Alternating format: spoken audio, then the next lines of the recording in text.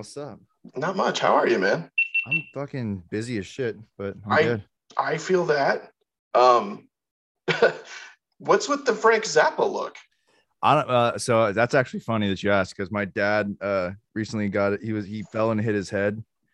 And this is a weird explanation for it, but my Yeah, dad, that's a very weird lead in. So yeah. So my dad, he fell and smacked his head, and he was in the hospital. He had a brain bleed, and luckily he's good now. He's out of the hospital. He's doing rehab and stuff. But my dad has always rocked a mustache. So ah, kind of for him and kind of for like Taylor Hawkins too. oh, there you go. Well, that's a good Yeah. one too. I like that. A dual. It's a stash with meaning. I like it. I like it. Thank you. Yeah, it's just I've never seen you with facial hair, so I know it's weird. it was disarming. Yeah. So, how you been, man? Oh, dude, fucking crazy busy. Good overall, very good, but just hella busy. I moved out to Vegas, and I've been out here working on stuff with the band I play in now. Otherwise, and we got like a tour coming up, and we got like all kinds of cool shit. We have a show here in Vegas on the 14th with them Evils and Cairo Knife Fight, which is the dude from he's a guitar player from Black Eyed Peas. You know, it's his new band. Dude, that's crazy. I'm gonna be in Vegas on the 16th. Yeah, Yeah, dude, we're gonna be doing stuff. We should hang out. no, definitely. Because so yeah, I don't know if you remember meeting my friend Jasmine. I think so.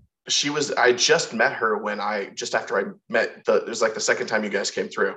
Mm-hmm. And we were going to do this Vegas trip for her birthday, and then COVID hit. Yeah. So we never went. And now with everything that's gone on, we're like, well, let's just do a makeup. And so we're going down, and it's the first time I'm going down where I may have a shoot to do and maybe an interview to do, but I'm not going to work. I'm actually going to fuck off. Yeah. So I don't ever get to do that. Which is like the biggest reason to come to Vegas, but it's like, that's what I learned about after moving here is this is like everyone works here. Oh God, so it's like, ridiculous. Yeah. Well, okay. So how many times, okay. And this is all segueing into this. Like, this is a makeup recording. Is this our third or fourth attempt? I think third. Because we tried to do it twice in person, and I fucked up both times. One was a scheduling thing, and one was like we couldn't make it happen. And I was like you had to leave, and I had shit come up, and like now we finally like had some time. Yeah. Because and on top of all the stuff with like touring, we have a new record coming out, so like we've been cranking on like putting content together and boosting our Patreon and like all the fucking behind the scenes shit. Yeah. So we've just been like going and going and going. So it's been like, and then my fiance tours and she does burlesque performances and I go with her sometimes to help her like with her stuff. So it's like we're always on the move. It's always moving gears. That's a good thing though. I mean, you want to be busy. Being too busy to do stuff is one of those good problems. So I'm good with that. that. So yeah, this is and I won't ask you because I know you haven't, because we talked about this already. This is for the Closet of Nonsense. This is the podcast that me and several friends put together, and I know you haven't had a chance to really listen to it. Mm-hmm. But the whole point is that there's no set menu of what we talk about. And I've had the most unexpected conversations, and I just always want to talk to people that I've like done things with. Mm-hmm. And the reason you were you were on my list the very first day we came up with this 3.5-4 years ago. All right. Because I was like, who do I know that can A, tell a story, and B, it's even if it's not a funny story, ends up being a funny story. All my stories are interesting, at least to some degree. Yes. Well, do you know the number of times that, for one, I met you on your birthday? Mm-hmm. That's one of those weird moments where it was like, I literally had to like, Decker hit me up when you guys were coming to Junction, said, hey, I have a favor. We haven't had time to go shopping. Will you go get a couple of presents for Nick? And I'm like, yeah, no problem. I had no idea why. Like, he didn't tell me. It was like, So, and then like you get there and I can't remember, like people were flying in. There was people, it was a nuts fucking weekend. And that was when it was ridiculous. You pulled it all off though. You pulled it all off. It was just fun as hell, but it was one of those moments where like, fuck. And then the last minute, Skylar was like, dude, we should like get a cake, right? Weren't there like 2 cakes? And there was multiple cakes. There was. Well, what it was, we got a cake, not knowing that they had planned a cake. And then the venue, the brewery found out that it was your birthday. So There was Tosh so got a many cake cakes. too. So There was yeah, so there many was cakes. fucking cake everywhere. It was ridiculous, but it was really fun. So yeah, that was an interesting one. I know. One of the main present was a new pair of Vans, because my Vans, we had been on the road nonstop since like April, and it was like July at that point. So we had been going and going and going. And my Vans, I used to do the whole low cut Vans no socks move, which is not the move on tour, because your shoes get stinky real quick. So they're like, hey, we need to get you a new pair of shoes, bro, because like you need them. Yeah, that was funny as fuck. I remember that. Yeah, that was really interesting. And then I was thinking about it, like the number of times like we met up in Denver. I tell the story of the blue trees. Oh, the fucking blue trees. Yeah, I tell that story way too often, and people don't get it unless they're from Denver and they're like, oh, the one's downtown. I'll say that, and they're like, oh, what the fuck? That's just weird. And then I say, yeah, we were walking around basically being Dendrophilia with the blue trees downtown. I'm like, oh yeah, the smooth trees downtown. People from Denver get that joke. The trees are fucking blue. And I get, why was it so empty downtown? Like we were the only 5 people. It was. I don't remember if it was a weekday or like what was going on. I can't remember either. It was weird as shit though. Because it was the night you guys played Colorado Springs and then drove to Denver. Mm-hmm. So I know it was late, but it was like there was literally no. Do you remember playing football with the bread? I think so. Vaguely, that sounds vaguely familiar. Oh no, yeah, because there was those loaves. Yeah.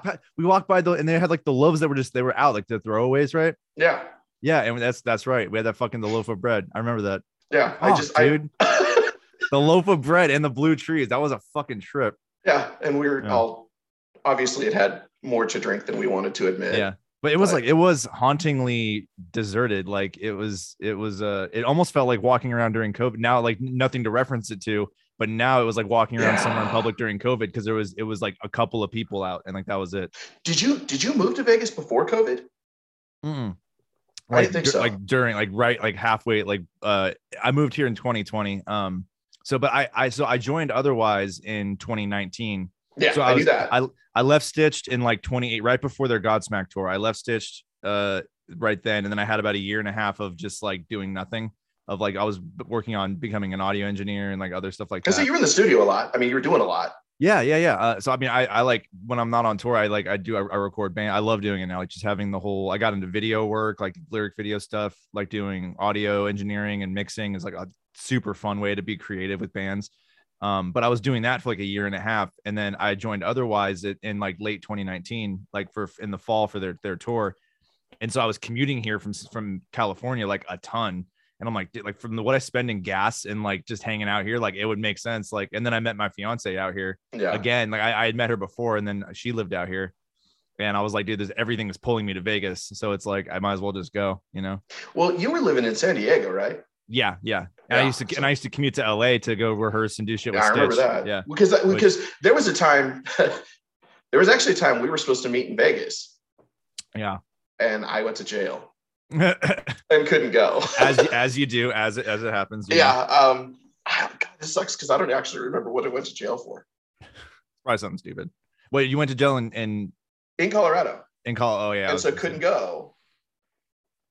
Oh, I don't know if I can say that out loud. I remember what happened at that. I remember what happened. Do not perjure yourself. Do not perjure yourself. No, it's not that. It's the fact that I remember getting out and having like 50 messages from Shelly. Oh yeah. With what the hell? Do you even know what you caused? What happened here? You leave Nick alone in Vegas. What do you think he did? I'm like, he wasn't alone. It's like, exactly. And I thought about it, I was like, oh. And you had gone up there. I don't even remember. You went up and got married, dude. Oh yeah. That's right. Because you had nothing to do. You guys went and we got married. Yeah, we just fucking went to Vegas and got married. Yeah. And eloped. Yeah, that was one of those. I was like, oh shit, yeah, because I had no idea. I know that was like, so that was a dumb thing. Yeah, it really was. I mean, it was. I don't regret it because it was like one of those things where like, and that's a weird thing to say because it used to be like marriage was something. Oh, it's so sacred. It's a once in a lifetime thing, and it was like I just I wasn't too young. I was like 27 or 26. So it wasn't like I was old enough to know better, but still young enough to do some dumb shit. Yeah. But that was a super spontaneous trip too. Cause we like literally like that morning I was like, let's go get married. And we like just planned everything on the trip out. And then I was just inviting everybody that I knew. Yeah. It was pretty fucking random. And of course, cause we were going to meet in Vegas, but I was in jail. So I didn't go. It's okay. There was like I shouldn't the signs that marriage was like not that nothing that we were like bad for each other, like just we weren't like the right fit because like um we had like three different, this is the sign, we had like three different, so we had the first ceremony, right? And the lady announced us as her maiden name instead of my name. And then we did a second ceremony for her family because our fucking families wouldn't get together to do a ceremony for like, you know, how families are. Well, we can't travel out there. Well, we can't travel out there. So we're like, fuck. So we're just going to do ceremonies for both of our families. So we go to Texas to do ceremony for her family. And the fucking guy keeps calling me Mike, which is her dad's name, which was fucking, and I'm like, that's two ceremonies now with the wrong fucking name. And then we renewed our vows on our 1 year, and the guy called us the wrong name again. I'm like, dude, this is like all the signs that it's like, oh yeah. You know, I'm not much to be superstitious, but that's pretty. That strikes 2 and 3 right there. Yeah, that's a little bit. Yeah. See, and I love people. I got married when I was 20, and people don't know that. I married. I didn't know that. Yeah, I married my best friend, and it's weird because when I describe marriage, people are like, well, what about now? Because I'm notorious for still being like really close and friends to all of my exes. And people are like, how do you do that? How do you do this? Well, with Amanda, it was easy because you were friends. We were such good friends. And it's like, when we talk now, it's like we talk about our son, and we basically talk shit on each other and make fun of each other and just bitch about what's going on in life. And we don't have sex. It's just like being married.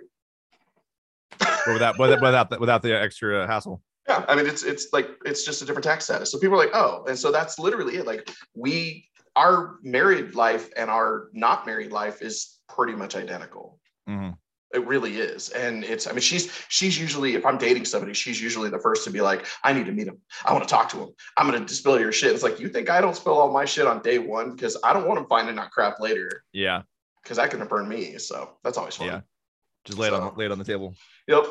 Well, and I remember, let's see, what was the other thing that always strikes, that the other story that I always tell about you is when we chucked that shopping cart in LA. Yeah. And when we were doing the photo shoot. Yeah. So interestingly enough, because have I seen you since then? I think that was the last time we saw each other in person. We hung out in person. Yeah. Yeah. And I didn't realize it. That was like a couple days after my car accident. Yeah. You were I was using a cane. Yeah. To get around. And we had to walk through that fucking because we were at the runoff with we have to walk through the fucking bush and shit to get out there. Yeah, I remember what I didn't realize until I got home a few days later when the swelling went down is I had actually broken my leg in 3 places. Jesus Christ. I was walking on a broken leg and had no idea. Like, and then you chucked a fucking shopping cart into a river. Yeah. Because I'm smart. That's the other story I tell. I was like, wait, why did you do that? It's like, we had 10 minutes. Yeah, and it was there. We had a minute. It was there. Why not? I mean, yeah. So shopping cart, river. I mean, like, what else do you need? Right. Yeah. I mean, if it had been a metal shopping cart, we could have made barbecued burgers on it or something. There you go. It wasn't. So yeah, I think was it a Target? Yeah, it was Target cart. Target cart. That's what it was. Yeah. Okay, and I looked it up after I got home. The nearest Target was like 9 miles away. Yeah, that was definitely a bum cart that they like took down there. Way the fuck down there. Way down there, yeah. And it only had 3 wheels on it. I remember that too. They probably took the locking wheel off to get it. That's probably what it was. They took the locking wheel off to get it to actually make it move.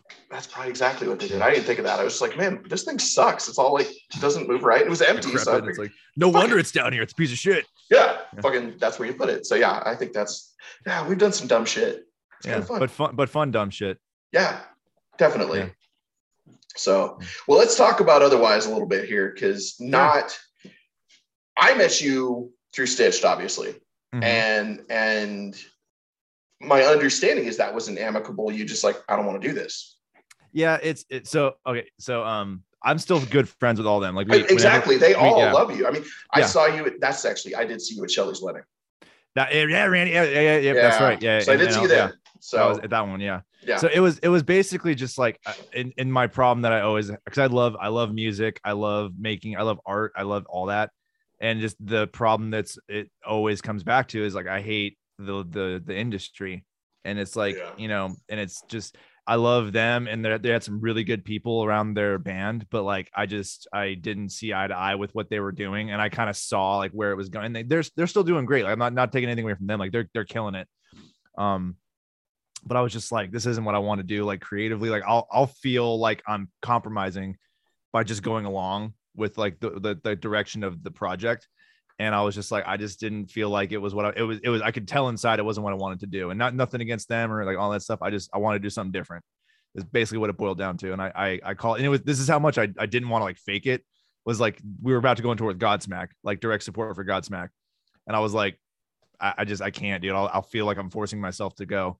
Yeah. And I called Decker first and Randy. So I was trying to call them all. I was trying to get them all together to tell them, and they were all busy. And I'm like, I can't be like, I really need you all to be together for this, because it would just be like, Yeah. So I just called them all individually, and then I called Mixie and Merritt, and I was like, yeah, dude, just like, and Randy was like, Randy and Decker were like, fought hard, like, dude, you sure, man? Like, you can just do the tour and see how you feel after the tour. And I'm like, I would feel like I'm forcing myself. So like, they it sucked for a minute, because I was with them for like 3.5 years, and it like, we did some crazy shit together and had some really fun times. Like, I got really close with them, and I'm still like, I still, every time like I talk to them, it's like, it feels like a cool, I see Rand, because we have the same manager now. So it's like, there was a video shoot where a couple of my bandmates went out and like did one of their videos. Yeah. And like, so like, there's been some cool shit like where we've gotten to like do that kind of stuff. But like, yeah, it just was like, I felt like my soul was pulling me in a different direction. And it was funny because like, I met Otherwise officially when I was with Stitch doing some festivals, and like we had partied together, and like we kidnapped Adrian one show and like drove him around in our shuttle van, and like we partied afterwards and took him to a bar after, like just our worlds kind of always were melded together. And then yeah, it just like Brian, their former drummer, like hit me up to do the first tour with them, and I was like, oh fuck yeah, dude, I love you dudes. So like, that's kind of how the transition happened. Yeah, it was interesting to me because like I talked to Decker. I don't think it was right after, but it was within hours of you calling him. Mm-hmm. And he didn't tell me what was going on. I knew something was going on because Decker never calls me. Yeah. He's a texting cat. Yeah, he's definitely a texter, and he actually called. The only time he's ever called is when something's wrong. Hey, our bus is broken down, or hey, the van's fucking up, or do you know anybody who can handle this in this geographic area because we're so fucked right now? That kind of stuff. So I thought something was really wrong, but I'm like, they're not on the road. Because at that time, I was talking to Shelly almost every day. Right. So like, I know they're not on the road. What the fuck? And he was asking me about why, because I talked to him about why I started my record label, which is actually the exact same thing. I couldn't commit to a contract that would in any way compromise artistically where we were going. Mm-hmm. And the biggest thing for me is always like, if you give me a deadline, you must create art by this date, go fuck yourself. Yeah. And that was always the caveat when I was coming up early in the late 90s and stuff of, we need 3 albums from you in the next 5 years, and we're going to do this tour and this tour and this tour. And I'm like, no, we're not. I'm not. They can. I'm not. And it was always like, well, it's a package deal. It's you or no. And cool. They can. I'm not. Yeah. And that's why I started the label, was because I was like, people still need an opportunity to get out there and do stuff like this. And it's been really hard. But I've learned the friendships that I've made in music. Some of them are 25, 30 years old. Right. Some of these people I still, because of that right there, because of hey, this is who I am as an artist. And other artists get it. Business people, not so much. Yeah, if they haven't been in the trenches of being in a band or going through that, it's kind of hard for them to like put themselves in your, and vice versa. Sometimes it's hard to like to think about it from that. And that's why you hire people that are business savvy if you don't know. But at the same time, it's like you have to get into each other's shoes to see like, oh wow, you're kind of putting me in a box here. Yeah. And it blows my mind. I mean, you look at COVID, really, for one, I thought COVID would really create an opportunity for a lot of really great music in particular, because people were like, well, if we're not touring, let's write albums, let's sit and record it. And it didn't happen. Let's be real. The Used record, I think Heartwork by the Used. Did you listen to that? Yeah. I mean, there were a couple, but like there are select people. Post Malone did some amazing stuff. I mean, there's some great stuff that came out from some people, but overall, who I was expecting, it was like, what the fuck did everybody do? Just sit at home and DoorDash? Pretty pretty much. I hate to be an asshole, but like, no, it's the collective no. body weight of the musical world and the artistic world grew by a third, 30% increase in body fat. True. But so actually, it's funny that you mentioned that, because I not the body fat part, but the the Halsey record that she collabed on with Atticus and Trent Reznor. Did you listen to that? Yes. Dude, that was really cool. That was because like and unexpected. Like I was like, that was kind of out of nowhere. Yeah, it was that was, I think there were blips of like creative, but like like you said, as a whole, you're like, there could have been like a wave of like, this is like the second time I've been truly just disappointed in the overall music community here in the States. Yeah. The first time was when Bush was elected and then 9/11 happened. I thought there was going to be a resurgence of punk music like no fucking other. Yeah. I really did. And other than Green Day, nope. Just anti-establishment out the ass, but yeah, like, no, it didn't happen. And I was like, I mean, even the guys from Fugazi and Pennywise and stuff, they didn't really push when they could have. I mean, that was the time to just grab it by the nuts and run, and they didn't. Yeah. And this is another opportunity where, particularly in hip hop, I thought for sure that hip hop would kick in and be like just something really amazing and new. Well, dude, MGK's coming back to hip hop, so like, there's hope.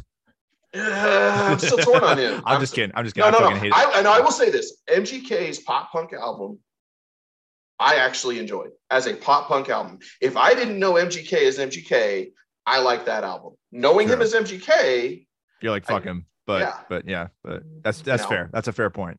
Yeah. But no, you're totally. But that also kind of comes back to what you're saying about like having deadlines and stuff. I feel like when the people are expecting stuff of you, it makes it harder to be authentic about it. Yeah. Or to do it organically, Yeah, it is. But, and so like, but nobody pushed themselves. And I really thought that there was going to be something, because I was guilty of it too. I fucked around for like because also we felt it was going to, I think maybe why it didn't hit as hard is because we thought it was going to be over sooner, and it just kept getting longer and longer. Yeah. And that's if we were like, oh man, we're going to have 2 years of on and off again. Like then we could have been like, oh fuck, I got 2 years to just fucking simmer and marinate. And like, I think it was the we didn't know what was going to happen, which at the same time could have cultivated some cool stuff. But I think it also put us in this weird limbo where like we weren't even sure what to do because we didn't have any kind of perception of the timeline, Right. I guess that's what's getting me is I look at it from my standpoint of fuck, this could be 2 months, it could be 6 months, this could be a year, depending on how it's handled. And of course, I don't like to label myself as political, but I really do follow a lot of geopolitics because it affects business. It affects the economy globally. It's all interweaved. Yeah. Yeah. And most of my friends, I mean, I live in a little town in Colorado. None of my friends are here. I got maybe 5 friends that live in this area. Everybody else is around the fucking planet. And so I really do pay attention to those things to know what's going on for them, for me, for everybody else. And I guess one of the issues that I ran into is that I felt like I have a deadline of it could be 2 months, it could be 6 months, it could be a year, but I better be ready for the next thing and what's going to change. And I know my guys in Denver, Zach and all them, they did the same thing. They were like, fuck, we better be ready for this because this could change at a drop of a hat. We may never know live music the same way. And then you look at Astroworld and the disaster that was, and how much of that was because of COVID. And in my opinion, there's a huge chunk there. Definitely that too. But like, so with that thing, I agree with you for sure on that. But like, I noticed when I used to work at a venue down in San Diego called Soma. Yeah. And they partnered with Live Nation right before the pandemic. So they were getting bigger and more diverse acts because it used to be like an all ages. It was like an alt hardcore punk venue. Yeah. And that was kind of like the demographic for a long time. But they kind of got more into pop, EDM, country, like, that kind of stuff. So they had bigger acts coming in to fill their big room. And what I saw was most of the younger crowd, like the college, high school age kids, that like, which is like the Astroworld, like, there's that's the age gap of people coming, or the age group of people coming in, that they're not like me and you, where like we've been going to concerts since we could go, and we understand etiquette, we understand mosh pit etiquette, we understand like crowd control etiquette. Like you kind of, there's like that collective like conscious where like if you're at a hardcore show and the circle pit goes down, everyone stops and gets back up together and then keeps going. But like if you've never been to a show before, it's so easy for shit to get out of hand super quick, and like no one knows how to react as a group. People can be like, oh, this is what we should do, but you can't shout to 10,000 people like and telephone it to an entire crowd but that was mishandled also because of the production and the artists. Like they didn't stop, they didn't, Yeah, but there's just a I lot think there. it was the type of crowd, and they were so hungry for a show from being bottled up for so long that it was the perfect cocktail of like chaos. Yeah, well, and what gets me there is that I deal with this a lot, where I talk to people who are music fans who are just they're huge on Reddit, they're huge on Instagram, huge, and there's music, and then I find out they've never been to a live show. How And I'm not talking like a small number. It's like a lot of people. The majority of people that I talk music with that are under the age of 30 have never been to a concert. Dude, how right? Like, how does that happen? Like, it blows my fucking mind. I can't. That's like being a movie critic, but you just fucking stream. Like, right. You've never gone to a theater, never gone to a premiere. If you've never like, smelled the butter, if you've never even stepped in gum, none of that shit. Yeah, it's like exactly I could describe, like I could go on like Wikipedia and tell you what like garlic bread tastes like, but you've never actually tasted it. Right. Well, and that's the thing is like I had it one kid, he goes, sometimes I feel like I'm blind and people are just trying to explain to me something I can't see. And I was like, then fucking go. Mm-hmm. Like, what's your fucking excuse? Go have a good time. Like, grab 4 or 5 friends, spend $15 each, carpool, pay for parking, and fucking go. Yeah. Pick a group, pick a time, just go see a show. I don't care if you even like the artist, just go. Yeah. And too many people aren't doing that. Well, that's the thing too. I think you should go to shows where you like, that's how many bands have you discovered from like by accident because you just were there at the right time? Fucking Tool. What I mean? Like, yeah. Tool is my biggest accidental holy fuck because yeah. When they were out on Lollapalooza, they weren't fucking billed even. I had no idea. I was there to see Rollins and Red Hot Chili Peppers and Alice in Chains. And there's this band playing, and my life changed literally from the moment they started playing. My life changed to now. Yeah. 25, 30 years later. My life changed because of an accident. 9 Inch Nails.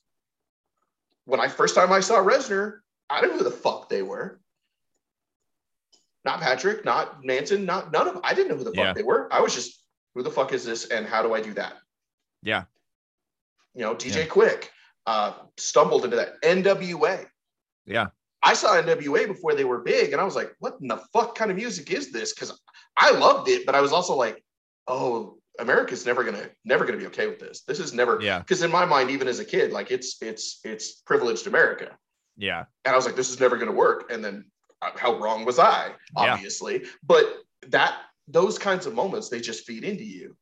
Because most people, when you're growing up, what do? You get the same insurance as your parents. You get the same doctor as your parents. You get the same dentist as your parents, the same car dealership as your parents. So you listen to pretty much the same music as your parents or your best friends. And if your best friends are as sheltered as you are, that's pretty limited. And if people aren't going out in an age of the internet where we can discover new artists every fucking day between SoundCloud, Spotify, and everything, it's not the same as live. There's not as much staying power because like I've done that too, where you've been on like YouTube and they'll like suggest something to you and you can watch like the video and be like, oh, that was really cool. And then you might go to the next suggested video and like 10 minutes after that, you could have completely forgot who that band was. Every once in a while, I'll pick up one that I'm like, oh, fuck. Zeal and Ardor is one that I heard him on YouTube, actually. And I was like, I don't know who the fuck this is, but this is, and it made me go look more. Yeah. But it's rare. You're right. And that's the thing is it doesn't have the impact is when you go to a show and you've got the sticker and the weird signature on a fucking back of a coaster that you stole off the bar, or it's just a different experience. Yeah. But I mean, I think it still helps having it, but that's like the backwards bit to it. Cause like, I would rather, like you said, I would rather go find a band live and then go backwards and find them on the internet and like follow them so I could keep following them, as opposed to I think it's more work actually to like find a band and then, oh, are they going to tour near me? And then you like spend 5 years trying to catch a show where like they don't tour anywhere near you or something like that, cause like that happens all the time. Well, like, you might find a band. Oh, I discovered you guys on YouTube, but like, you're never going to come to South America. Like, and then you have like every comment, every time you do like, oh, come to Brazil. And then it's just like, which I don't, but that's where it comes into, it's a good thing. Like, I think the internet's good for getting fans worldwide and for like places that you don't typically go. Right. But like, I would rather discover a band in a room and be like, holy shit, these guys are great, then go buy their record. And then I have that little thing. And then now you have a relationship with them. So you're more inclined to follow them and see them, like, and then they're going to come to your area because you found them in your area. No, the number of bands I booked that were an opening band that I booked at a show, and they were an opening band, and I was just like, holy mother of fuck, they're going to be so stitched up heart. I've known Mixie longer than Decker. Yeah. And people don't remember that because Kelly booked a show and I had to do it. And I was like, okay, cool, I'll do it. And I met her with her first iteration of Stitched Up Heart before Decker was in the band and before all that shit. I mean, with her scene hair. Yeah. And I legitimately would never have, I never knew they existed if it weren't for that moment. And bands they brought, there's just so many instances of things like that where I met a band. Nothing More is one that blows my mind. They're fucking amazing. And I never would have known who they were if they weren't on tour with somebody else. Right. They weren't even in the writer. They weren't even in the contract. It was just, yeah, they're coming. And I'm like, okay, cool. Who the fuck is this? Couldn't find anything. And then boom, they were that good. I love shit like that. And too many people miss out on that by not going to shows. And then of course people go to the festivals and they only go for the main artists. They don't go to the little side stages. They don't go to the opening stages. Yeah. Go to the side stages. Go to the tents. Go talk to those people, especially in EDM. Yeah. Because EDM is the new, I mean, you know how it was years ago. Everybody had a guitar and yeah, here's Wonderwall. They'd be that fucking college douchebag. Well, that sucked. For now, it's everybody's like, well, I'm a DJ. I'm a producer. Because it's the same thing. Everybody now can get a basic fucking Pioneer rig and learn on YouTube how to do it. That doesn't make you a mix master. That doesn't make you a musician. That makes you a cut artist, or maybe you're great at performing. Cool. Yeah. Call it what it is. Well, it's it's true. It's definitely true. Because it's like you can, and not to take anything away, because like I've been to, like, I don't go to raves, but I've been to a couple electronic music shows. And there's some guys that like the stuff they create, because you still have to create, like, there's still a creative aspect to it. Oh, there is. And some of the shit that people make and like cut together or resample is like really fucking cool. But like you said, there's so many avenues now to do it. That was the problem with like music technology advancing as fast as it did, was it not only helped the people that were already good at it, but it closed the gap from like beginner to like amateur pro. So like you could literally start and be churning out, like, you could go on, like I said, go on YouTube, get a basic starter kit, and like, you could come across bigger, better than you are. And then, but if you go into the studio with a pro and they're like, hey, can you do X, A, B, and C? You're like, what the fuck did you just say to me? Like, right. It's not to take anything away from people that have like creative, or maybe they're a good programmer. Yeah. Or like they understand that aspect of it, which that's also a hard thing to do. But it's like, but can you pick up a guitar or play a drum beat, or like, sing, or like without a fuck load of auto tune or like effects and shit? It's not to say, again, I love, there's certain ways to use it as a color or an artistic thing, but it's also like closing the gap from like, oh, are you good, or are you just good at programming shit? Yeah. Well, and that's, I mean, I guess for me, the biggest issue that I run into is the number of people that, like, when I'm mixing, I don't use auto sync. I don't use the sync button. And everybody's like, why? Like, it's actually broken on one of my decks.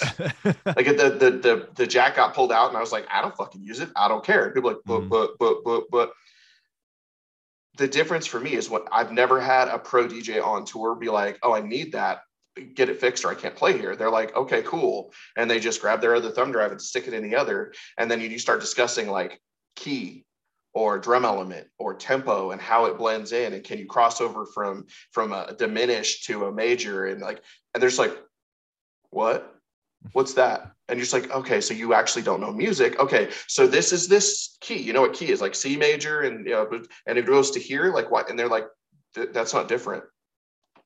Yes, it is. It's very different. Like, and they can't hear it. It's like, oh fuck, Yeah. And I know there's people that play instruments that have the same problem. I mean, I know there's plenty of guitarists who can't read music. I couldn't sight read to save my life. I could sit down and like figure it out, but like if you're like, hey, play this piece right now, I'd be like, give me a minute. I can't fucking sight read to save my life. Yeah, but I've also watched you listen to a piece of music and go, okay, and then play the same piece of music. Well, yeah. I mean, you can hear it and go, I know what that is. That's because I forced myself to learn guitar. Before I discovered tablature and sheet music, I learned a lot of stuff I developed my ear first, because like my buddy knew some Blink-182 songs, and he was like, I'm like that. I know that song and I like that song. Like I want to be able to play it. And like I watched him play it on guitar. And I'm like, I could do that. Like I see what he's doing.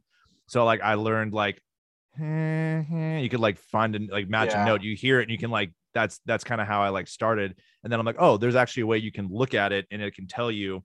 That way you don't have to always guess or always try to like use your relative pitch or like, because I don't have perfect pitch. Most people don't. But like, but like that was the first thing I developed was like my pitch association. And then I discovered tablature sheet music and then written music. Well, kids today don't understand what it was like to have to go to guitarmagazine.com and then download all the tablature and go to a music shop and pick up a book that had the fucking shit tabs and the music. Oh yeah. I still have a bunch of my Pearl Jam ones. Mm-hmm. I was really into wanting to understand because I didn't get how Jeff Ament could ever play those fucking things on bass. I was like, we played on a fretless. I'm like, oh, fuck, okay. I can't do that. I just knew I couldn't, It's like, that explains so much why I don't sound right, Why does it sound so different that he doesn't have frets on his bass? Like, okay. Yeah. And how many fucking decades of practice and... Yeah, I mean, the whole scene is just, and I don't know. There's just a lot of shit like that when I was learning, and of course, I learned in band. I was a band nerd. Mm-hmm. I was in marching band. I learned the different instruments. I learned how they worked. I understood those things. And now I don't understand how anyone doesn't. It's really hard for me to look at some kids who can just pick one of my best friends is self-taught on guitar, can't read music, can't read tab, but he can play the fuck out of his guitar. Dude, does Eddie Van Halen, man. He didn't know shit and just wasn't didn't know shit. Just it sounds good. Yep. Which at the end of the day, and that's why I don't like criticize too hard on people. If they make cool shit, I guess that's still being artistic. It is. Like if you have something in you and you can translate it through an instrument or through a musical element, that's still art to me, which is like, but at the same, yeah. So, but it's also, I guess it just makes me bitter because I'm like, I had to fucking learn. You should fucking learn. It's like, well, it's like, well, have I ever explained to you my theory of the triad? What? Either you have talent, you have money, or you have drive. Very rarely do you find somebody that has all three. Mm-hmm. It's usually 2 out of 3. Yeah. And usually it's the talent that is the thing that's lacking. People have drive and they have money and they go make themselves famous. Talent doesn't have anything to do with either of those two. Mm-hmm. And that's super rare. That sucks to say. Yeah. But here's the thing. I think the people that have either if they don't have the money, but they have the talent and the drive, I think those are the ones that actually end up standing out or being like classics, like your Brendan Urie's or like your Freddie Mercury's or your like, Tina Turner's or like just people that like just that were like, oh my God, like they couldn't not entertain if they tried. Right. Like those just natural born. Prince is the one that always strikes me. Yeah. That's the person I always think of as Prince was from a kid was just like, I'm going to perform. Yeah. That dude. Yeah. Prince is like godly, truly godly. So drives me nuts when I don't have control of that. Indeed. You could have done that right in the mic. It's fine. Yeah. So me and the otherwise guys, we do this thing every Friday called Wise Guy Happy Hour. And that's why like I've gotten like, so this is my studio that I record shit in. So it's like, this is like, I already have like my setup and all that stuff. So to record music, but it's like, I got the lighting and like the mood. I figured out how to use my iPhone for my my webcam, and I use my vocal mic for so it's like a podcast because we do it all the time. So I've gotten familiar with doing the setups and shit, which is kind of fun. It's like feels cool. No, you're the official. It's funny because actually I've interviewed 3 podcasters and none of them have actually had their mic set up or anything. Oh, really? Yeah. And see, I've got mine. Like you can't see it. Like I actually have 2 mics on the backside, just pointed at me, and they point at the room because when I do lives, and then they just swing both mic stands out and they swing into the room. Mm-hmm. And the whole thing is I do this all from my perspective so that they hear what I hear and all that. It's just fun. It makes it super easy. So you mentioned earlier, you guys have a new album coming out. We do. When's that dropping? I wish I knew. Best answer ever. Yeah. So it's that's the other thing too, is like what I love about these guys with Otherwise is they're very much, again, like that you would love them. Have you ever met the guys in Otherwise? None. You would love them, dude. Like so Adrian and Ryan, they're brothers. They're the original members. They started the band in like 2000, like or like yeah, it was years and years and years ago. Yeah. Yeah. So their first official record. So they were a band from like the so they started in Vegas as a local band, and they signed their first deal in like 2011 or 2010, and then they put out their first record shortly thereafter. So like they have a decade plus in like a billion. So they have like a really amazing following and like really amazing fans and like awesome catalog of music. So, but they're very much about the process of the music. They want the fucking, they care about the music, the records, the fans. Like, you know, they want to be known, not because they want to be known. They want to be known because they have a message and they have like this amazing connection that they want to spread. And is that a Vegas thing? It might be. I don't know. Because obviously Echo's that way. Dude, Echo's the shit, dude. I love Echo's that dude. That he's so fucking, and he's totally independent, which is crazy. Like he's not always out on a label. I think he might have a lawyer and a manager, but like he doesn't have a record label. He doesn't have like he's by himself and he kills it. No, I mean, I've been working with the guy for a long time. Back when he was first starting out, I was like, this kid's amazing. And like, I've known him for a long time. He's what I wish MGK was.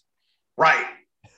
I mean, it's like, oh God, he's just so, and he's loved by everybody from like the Strange Music and the Tech Nine to the Juggalos to. He's a sweet kid. He's nice. Yeah, he's like super nice. And it does, and the kind of nice that doesn't even hurt his credibility. He could write a gangster rap song and I'd still believe it. Well, I still think it's one of those things. Like if he's not nice, there's a good fucking reason.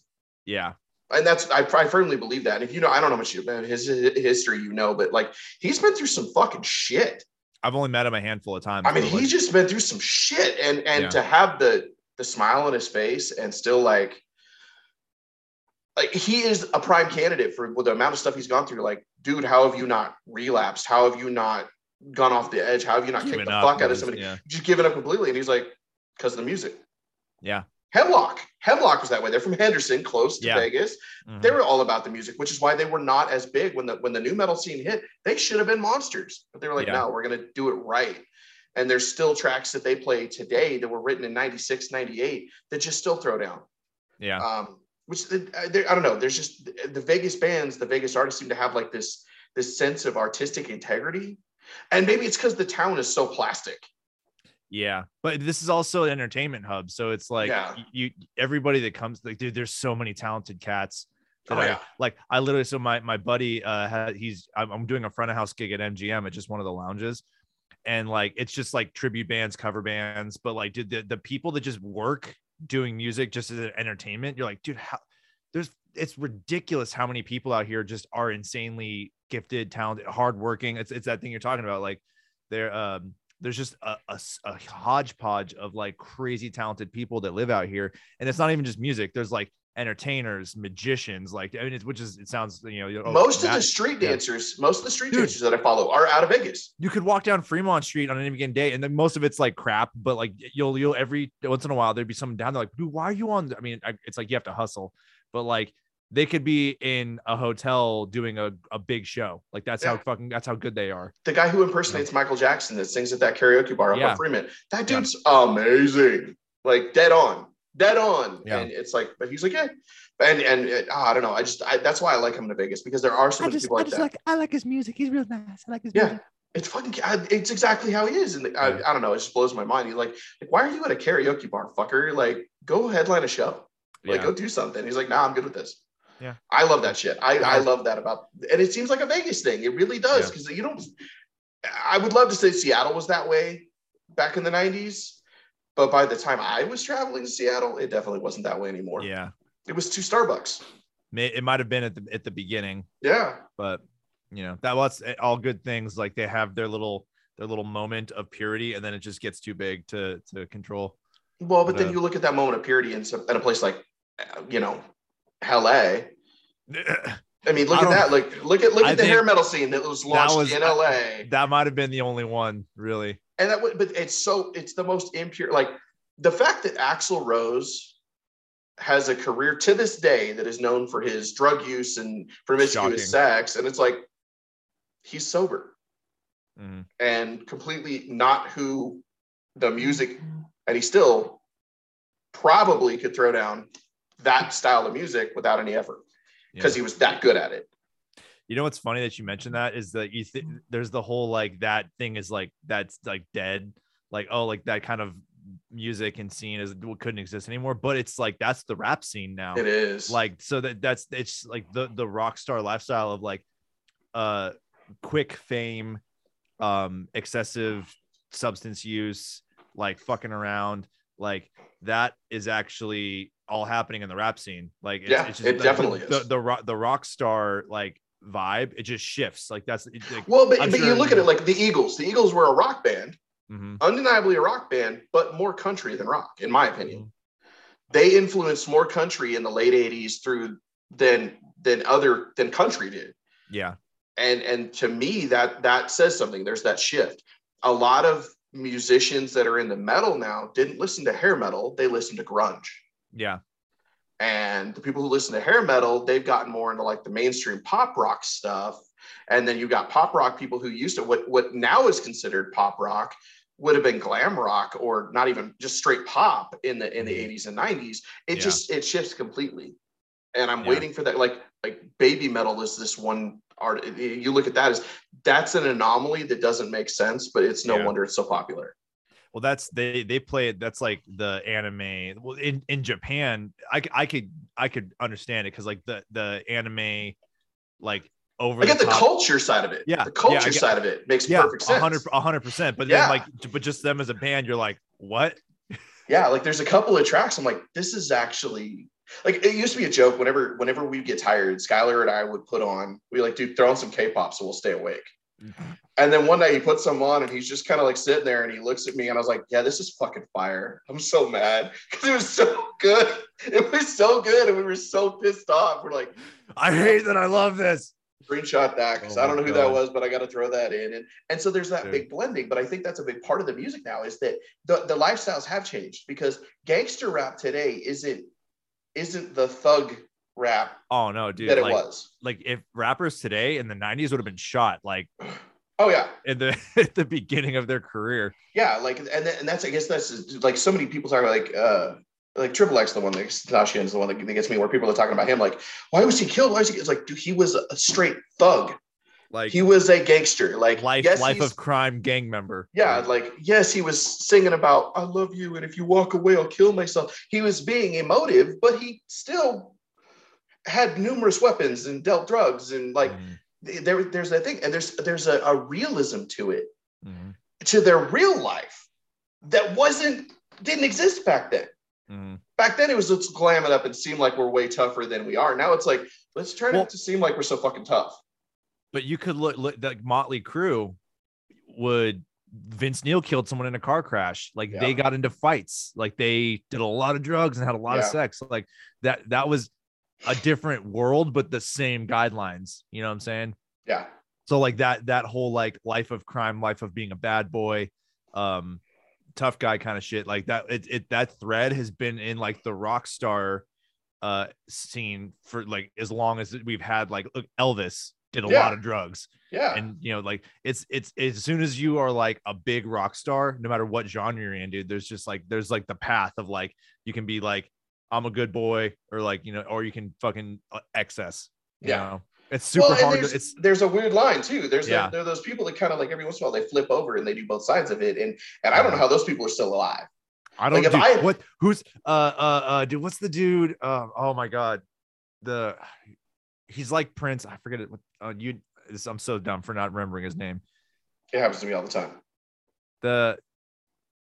And your sex takes me to paradise.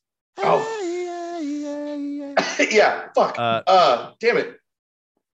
God damn it. What's his fucking? It's so he's doing a lot of. I can definitely tell he's on coke right now. He has that new like 70s era like God damn it. What the fuck is his name? It's gonna drive me nuts. Say again, babe. Bruno Mars. Yeah. Bruno Mars. Thank you. Yeah. That's who it is. I know. Yeah. So like, I can't tell if they're like playing an actor. They're just like fucked up on cocaine. Like, I don't know, but it's like, he doesn't seem like he's over the top. He's just like, he's kind of flirting the line, you know? Yeah. Well, it's like, I mean, have you seen the movie Almost Famous? I love that movie. It's a classic. Okay. For one, when I tell people how that it's based on it's basically a true story, just split between a couple of different tours. Yeah. And that the band is fictional, but it's actually based on a couple of like Allman Brothers, and the people are like, what the fuck? That's not possible. Like, yeah, dude, like 100%. Yeah. It's the one that gets me, and I didn't know this was real, is how much Frances McDormand's character is 100% authentic to his mom. Mm-hmm. And the scene where she's like, you can tell they're on the pot. The pot. And she like points at the album cover. It's hilarious to me because at that time, Simon and Garfunkel, notoriously, the reason they split was because they could never do drugs at the same time. One of them would be really fucked up and the other one would be sober. And then the other one would get all fucked up and the other one would be sober. And it's like, and I just, that moment in that movie, when I saw it the first time, I laughed and nobody understood the joke. And I'm like, oh, you all suck.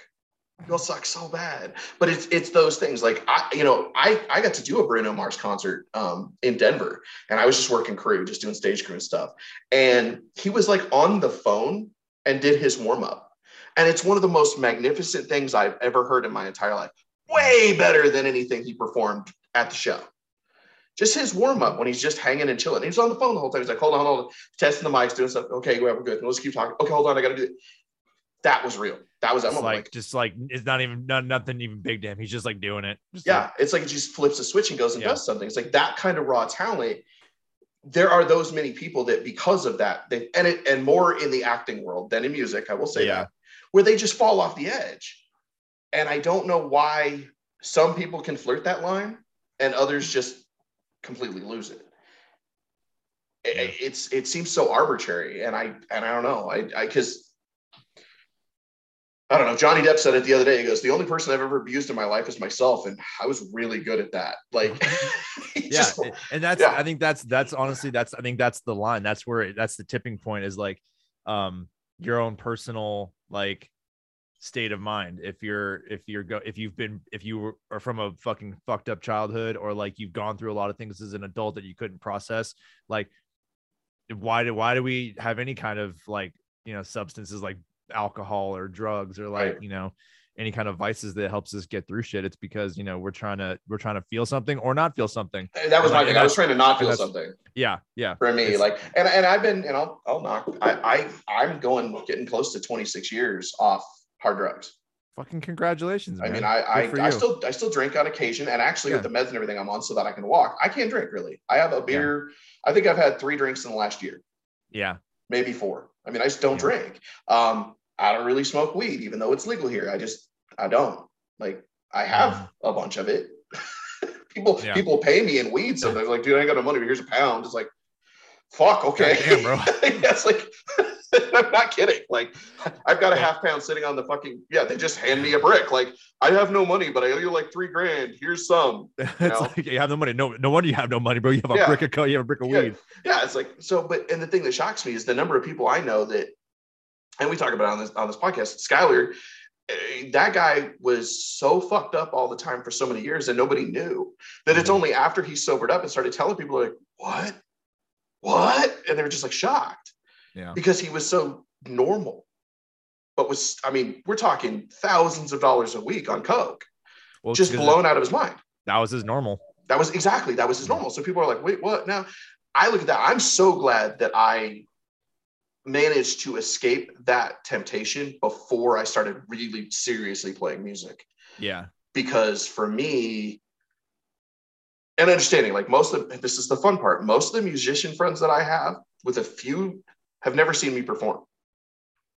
I've only seen the videos you posted, like where you're just fucking around on a mic. Yeah. And sometimes I do shit like that. Like, but that's shit. It's like every once in a while I'll do some weird, like, vocal shit or things like that. But when I play drums, I faced backwards. Because I had the worst stage anxiety and worst stage fright. When I was in Machinery Cell, I would throw up blood pretty regularly. People were like, oh, that's awesome. It's part of the show. I'm like, no, I am freaking out. Like, I'm straight up losing my mind. I'm trying to hold it together, bro. It's not. Yeah. And it became a thing. Like, if I could have been high and known that I could have controlled it, I would have. Yeah. Because it would have made it easier. It would have. I get that. The whole, I'm going to take a drink before I do something really dangerous. Like, I'm that guy who likes to go do the stupid thing to get the rush instead of I need the rush so I can go do the stupid thing. Yeah. And I guess that's the difference. I don't know. It blows my mind with. Well, I like that too. Cause I've played shows like kind of buzzed or like borderline drunk. Like I've never started a show drunk, but like I've played shows where like it was like almost a party and people were just handing us shots on stage. Yeah. And I would finish the show like, oh, I'm kind of drunk. And I don't like that because like I like to be present, and I like that. I do music to feel shit. I like to play because you get the rush, you get the feel good, endorphins and shit, and like that's the reward for me, is like I get to feel the performance.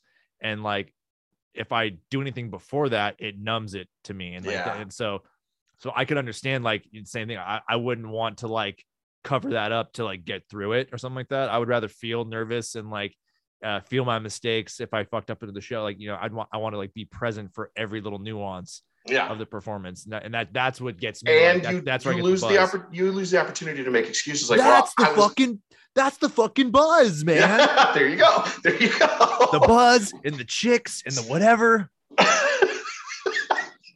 Seriously, I watch that movie like 5 times a year. I have to. It's just fucking. I put it on a big fucking surround system. I'm still waiting for fucking Fever Dog to be on a fucking. I want to see that on stage. The fact that Jason Lee really sang that, the fact that those guys learned those instruments, I mean, it blows my mind. Like, that's such a good. But it's absolutely true. And of course, I remember when the first time I saw you at Summit. I remember you and Randy both walked over and you're like, holy shit. And I'm looking at Randy and knowing he's stone cold sober. Yeah. Like sober. And he looks just wasted. And you looked at me and went, how the fuck do you guys sing at this altitude? I can't breathe. Yeah. And Decker's just high as shit from lack of oxygen. And I was just kind of like, yeah, this is Colorado. Welcome to being here. So there's that moment too, where it's like, if you guys had been fucked up, that could have been a fucking train wreck. Or it could have been awesome. I don't know. Or awesome. There's that too. I mean, there's those moments. Yeah. So, I mean, it could tip either way. I have plenty of. I mean, that's what's funny is I have plenty of drunken bullshit stories with Decker, Mixie, and all that. You and I fucking around, being just let's go have some drinks and see what fucking comes of it. But I have just as many. We're just hanging out.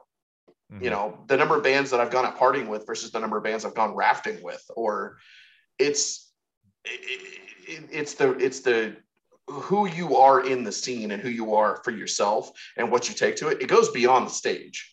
Yeah. And I don't think that a lot of people who aren't in the industry recognize or realize that we're not always in character. And even for those of us that are 100% real, there is no persona, it's just who they are. Mm-hmm. It's a very different situation to be having to be on the road. Sometimes just being on the road, like, God, I want to see my dog. I want to sleep in my bed. I want a fresh pair of socks that don't look gray now that I've got them so nasty. Like those things, the simple niceties. And it goes that way in any touring. I mean, I know rodeo people that deal with that, race car drivers that deal with that, where they're just like, I just want to. So there's those moments of, is it easier to just get wasted and fuck it all? And that becomes that you're normal, like you were saying. Mm-hmm. And I don't know, I guess again, the best musicians that I've seen in Vegas are the ones that are touting the whole, I'm sober. I'm not into the decadent lifestyle. I'm into the music and I do this for a living. And this is, I pay my bills. And even a lot of the gamblers I know down there that make a living gambling are the same way. Like, I don't drink, I don't smoke. it's like, well, people that have that kind of like laser focus or do it to that degree, they always go in with a clear mind because they have their process. They have their like, I guess process. Yeah. Yeah. Their rhythm that they do. And if they throw anything into it, it becomes a monkey wrench. And then it's like the whole thing goes off the rails. Yeah. Well, and sometimes, like you said, sometimes that's fun, but in a performance setting, it can be. Well, I mean, I've lived here now for like a year and a half, and like, we like never go to the Strip. Like, that's the thing. People are like, oh man, you live in Vegas. That must be crazy. It's like, dude, I live so far. I'm like 6 miles from the Strip. I can see it from my house. Oh, you can see it from like, fucking. Yeah, it's a valley. You can see it from everywhere. So, but we live way out on the east side, so it's like you literally like we're almost at the edge of like there's a mountain like half a mile from my house. Like you can. Like, okay, I know right where you live in. Yeah, you're way out there. We're way away. So it's if you couldn't see the Strip, it's a whole different city. Like it's relatively quiet over here. except for on Friday nights, like all the Mexican families, like they throw parties and do fireworks and shit. Oh yeah. But besides that, like on anytime during the day, it's super quiet. Like, and like, I mean, you live in Vegas, that must be crazy. It's like, dude, it's like, I barely leave my house. Like I like hanging out here. 99% of Las Vegas is suburbia. Yeah, it's just a fucking town. It's just a cool little town. Yeah, and people don't know that. Like my favorite, I love going to the north end of the strip to old downtown. Yeah, where you go to those breweries and those restaurants and things where it's all like it's cheaper. That's the local spots. That's the local spots. I love that because it's all those chefs that don't want to be on the strip.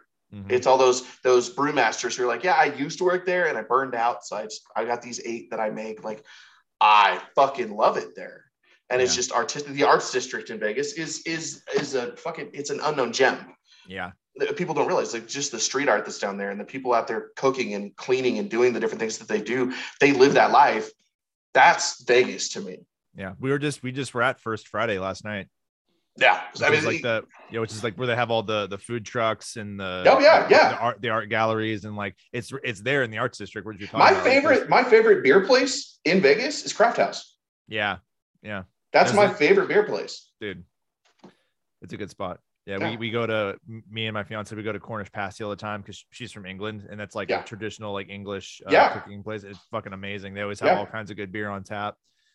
You anywhere down the arts district, there's just like every corner is a different community. Yeah, it's fucking crazy. Well, then you go over to Koreatown, same thing. Koreatown, God, the food in Koreatown, dude. I don't know. It's just it kills me because it's like I feel like Hollywood and North Hollywood want so badly to be Las Vegas now. Mm-hmm. They're just trying so hard to be what Vegas did kind of just naturally. Yeah. And it makes it better to me because it's a community, and people forget that. They forget that Vegas was a created town that 100+ years ago didn't even fucking exist. It's just a desert. Dude, that was the funniest shit was like a bunch of my friends, like there's like a bunch of good meme pages about Vegas. And they're like, when there was a period like where everything was shut. Like, I mean, eventually they opened up very quickly after, but there was probably about a month or so where like the strip was closed. Like you couldn't, like nothing was open. And people were like, man, when like all the bars and casinos are closed, you realize you just live in the fucking desert. Yeah. That's just 100%. Yeah. For me, like I really wanted to go to Vegas during shutdown. I took my health, obviously, with my daughter, the Down syndrome and the risk of things of that. I didn't go anywhere, but I really wanted to go to Manhattan. Mm-hmm. I really wanted to go to LA. I really wanted to go to Vegas, just take my camera and just set it up and just take 10 or 15 stills. Mm-hmm. Take one of my old film cameras, like a black and white film camera. And I really wanted to do that because I felt like it was a moment in time that 100 years from now, people aren't going to understand. Mm-hmm. That these bustling communities just stopped. I don't think that people, well, I mean, and it's still going on in some places. And you know, I talk to my friends in Australia and they're like, dude, Americans, you guys are all fucking stupid.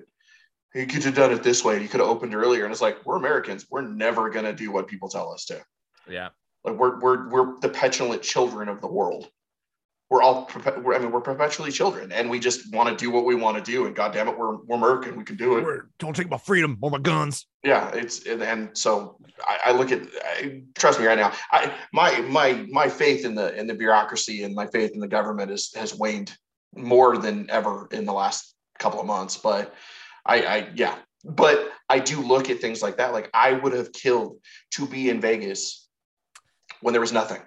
It's actually funny. Our buddy, we did a music video out here, where we needed to make a video for a song for our last record. That was the shit too. Like we had a record that came out at the end of 2019, that just we did one tour and a couple of shows, and we were like pushing it. It was doing really well, and then COVID shut down. It just like, so there's basically it just snuffed it. But we did a video out there, and so that was one thing that was cool because he made use of the time and the shutdown.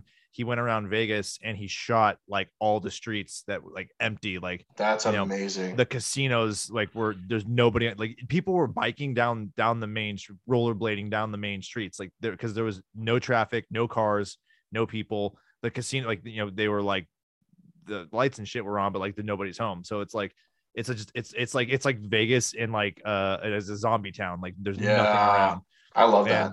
And so then we did a video for that, and it was pretty fucking eerie. And yeah, but there's a lot of people were like, we're making use of that, where you could just go down and you could do anything you want. Like you could be in the street riding your bike or riding or rollerblading or whatever. And it was pretty wild. I would have killed, like, being in LA, being in Manhattan. I really wanted to do those things. And I sat at home lots of times. I just watched the cameras that they have for those areas, those live cams, feeds. And just watched how, like, oh, there's a bird. Yeah. like I went around when I was in San Diego for the very beginning of it, when like they did the hard lockdown. They're like, you cannot be like, we want everyone to stay in your home. Curfew after 6, unless you have to go somewhere. So, but I went down, like I drove downtown San Diego and like by the waterfront at one point, and that was eerie because like even driving down on the highway, either you barely see any cars on the road. And I was just bored. And I'm like, there's nobody around. Like, what's the fucking harm? And like, nobody was out. Like, I went down and just walked the waterfront, went around downtown, and it was fucking creepy. It felt like you were the only person on earth, and like in certain spots, because like there'd be no cars out, like no people out, and it was like zombie town. Yeah, I had a friend in San Diego. She went down to Coronado. Yeah, dude, it was just sat there. Nothing. And there's just no one there.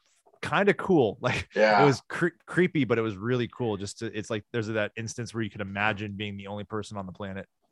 Yeah. I guess for me, I just really like that sense of aloneness, that because I and I don't know how it is for everybody. For me, I saw a lot of people's true colors during lockdown. Yeah. And I was not impressed. Mm-hmm. I had a lot of people that I thought were good people that I'm like, wow, you're kind of a scumbag, kind of a piece of shit. So, and it surprised me how many people just took advantage of situations or left people out in the cold in others, or like people that genuinely needed help. They were suddenly, fuck, I'm homeless now. Like, and I haven't talked about it a lot. Like I lost my home during COVID when it was nobody can be evicted. I was. Jesus. And I lived in motels for a couple months, and then I lived in a van. And when I was in school, it was a joke to live in a van down by the river. Yeah. And now people in the generations now are like, I want to live in a van down by the river. That's a goal for them. So I got the sickest tour van now, which is awesome. It's badass. And like, I actually could hang my kayak in it upside down. And it was like, I could lay on top of that as a bed. Wow. And I mean, I had it all rigged, and it's really cool. I could work out. I had a mobile office, all that shit. That's wild though, man. Like that you got evicted. That's fucked up. Yeah, like, I didn't know that. And there's no recourse for it yet. Like we've taken legal action, but they're like, we don't really know how this is going to play out. So be patient. That whole thing was. I mean, there's hindsight's 2020, dude, but like so much shit got fucking mishandled, and like they couldn't just be like, hey, stay home. We're gonna just like no bills this month. Just stay home for 1 month, rent free. We'll just everything's covered for a month. We're just gonna and just if they really cared about. But it wasn't about that, you know what I'm saying? I don't want to dive too deep in it, but like that was like the whole thing. Like, just, hey, everyone stay where you're at for this amount of time. Don't worry about fucking work. Don't worry about bills. Just stay home. If you have to go to the store, blah, blah, blah, blah. Yeah. But like, you know, and I just watched a lot of people get fucked, really get fucked and not deserve it. Yeah. And not deserve it. And some places, you know, the city county Denver really stepped up for the homeless people. That was amazing what they did. Like separating out entire parking garages and like, okay, look at the lines. If you go line to line, it's this many feet. So go another line and this is your space. And you're maintaining social distance from each other. They let people do it. Yeah. I love that. I think that was really cool. I think that, I mean, obviously there's with the riots and everything happened at the beginning there was a lot of shit that just went horrible across the entire country that is still going horrible. It's still not getting better. Yeah. But I saw too many people that I didn't know prescribed to this idea of being fucked up is okay as long as it's not me getting hurt by it. Mm-hmm. And that sense of aloneness, I think, hit on a global scale more than it ever has before. Yeah. It's the first time. If that had happened and there was no internet, it would have felt dark ages. Yeah. Because there was no connection. And I don't know. It blows my mind at times where how many people don't recognize how bad it actually got mentally for a lot of people across the country. Yeah.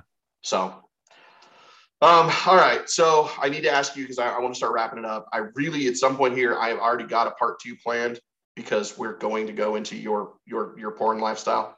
All right. It's going to happen. All right. It's going to happen.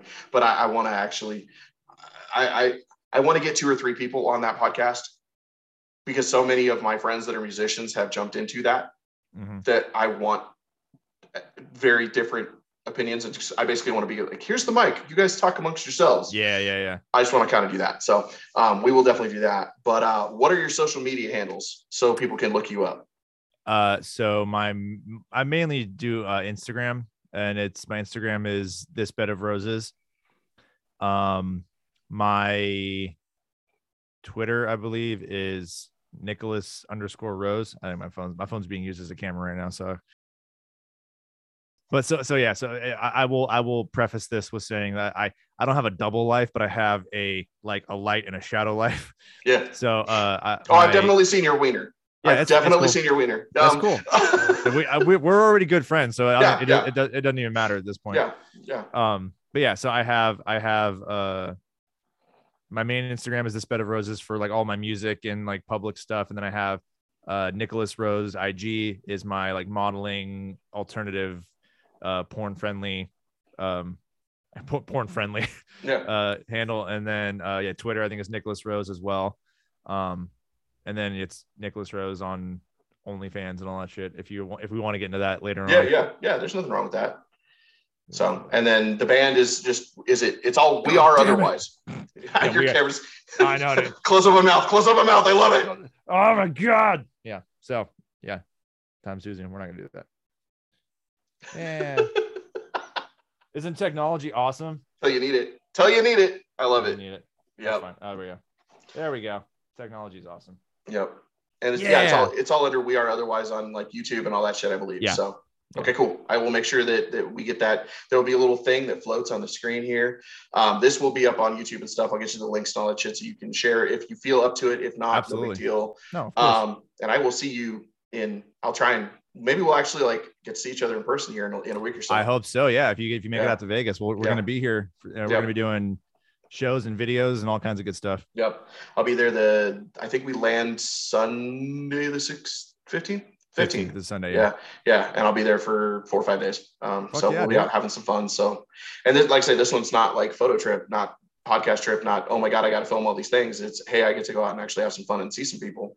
So it should be kind of fun. So I will try and do that. We'll hang, dude. Yep. Other than obviously, I'll probably put an Otherwise track on the beginning of this. But what's another song just you can't stop listening to right now? That's a good question. I actually haven't been listening to a lot of music recently because I've been working on so much of it. But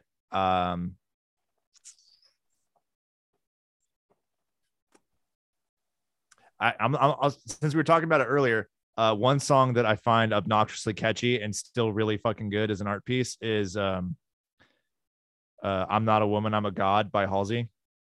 Absolutely. That one. Yeah. That song's fucking great. And I know it has nothing, I can't relate to it as a woman, but like if you just the lyrics of that song and like the production, it sucks me in every time. That whole album is fucking amazing. But like, yeah, I'm Not a Woman, I'm a God by Halsey is like a really fucking good track right now to me. Okay. Because I always have music coming in, music coming out, shit like that. Bro, so throw her up, dude. Throw her up. Cool. Well, I'm gonna go ahead and do the obligatory. I gotta take a picture of you for my Snapchat because that's of all the things I can't get fucking social media traction anywhere. But my oh wait now I gotta take that one. Do that again. There we go. My Snapchat following is insanely large, and I don't know why because I'm mostly just posting dumb memes, the ones that are somewhat appropriate. But not the ones I send you, but the ones I know firsthand that your meme game is fucking fire. So that's not shocking at all. Yeah. I have like 8 months of shit. The ones I'm sending now, I saved like 8 months ago. Yeah. Well, you got to have that backlog. And that's how you do it. It's in the thousands. Yeah. It's in the thousands. So I never run out of shit. So good. So, all right, man. Well, you take it easy. I will see you soon. And thank you again for finally getting this on. Absolutely. Thank you for having me on your podcast. I fucking appreciate it. I miss you, bro. Hopefully get to see you next week. Even in a week and a half. Food or something. You know, I've never met your girl in person. You're gonna. Yeah, I followed her career a bit, but I've never actually met her. So yeah, she's fucking rad as fuck. You can come meet her. Cool. All right. Well, have a good one. You too, bro. See you later. Yeah.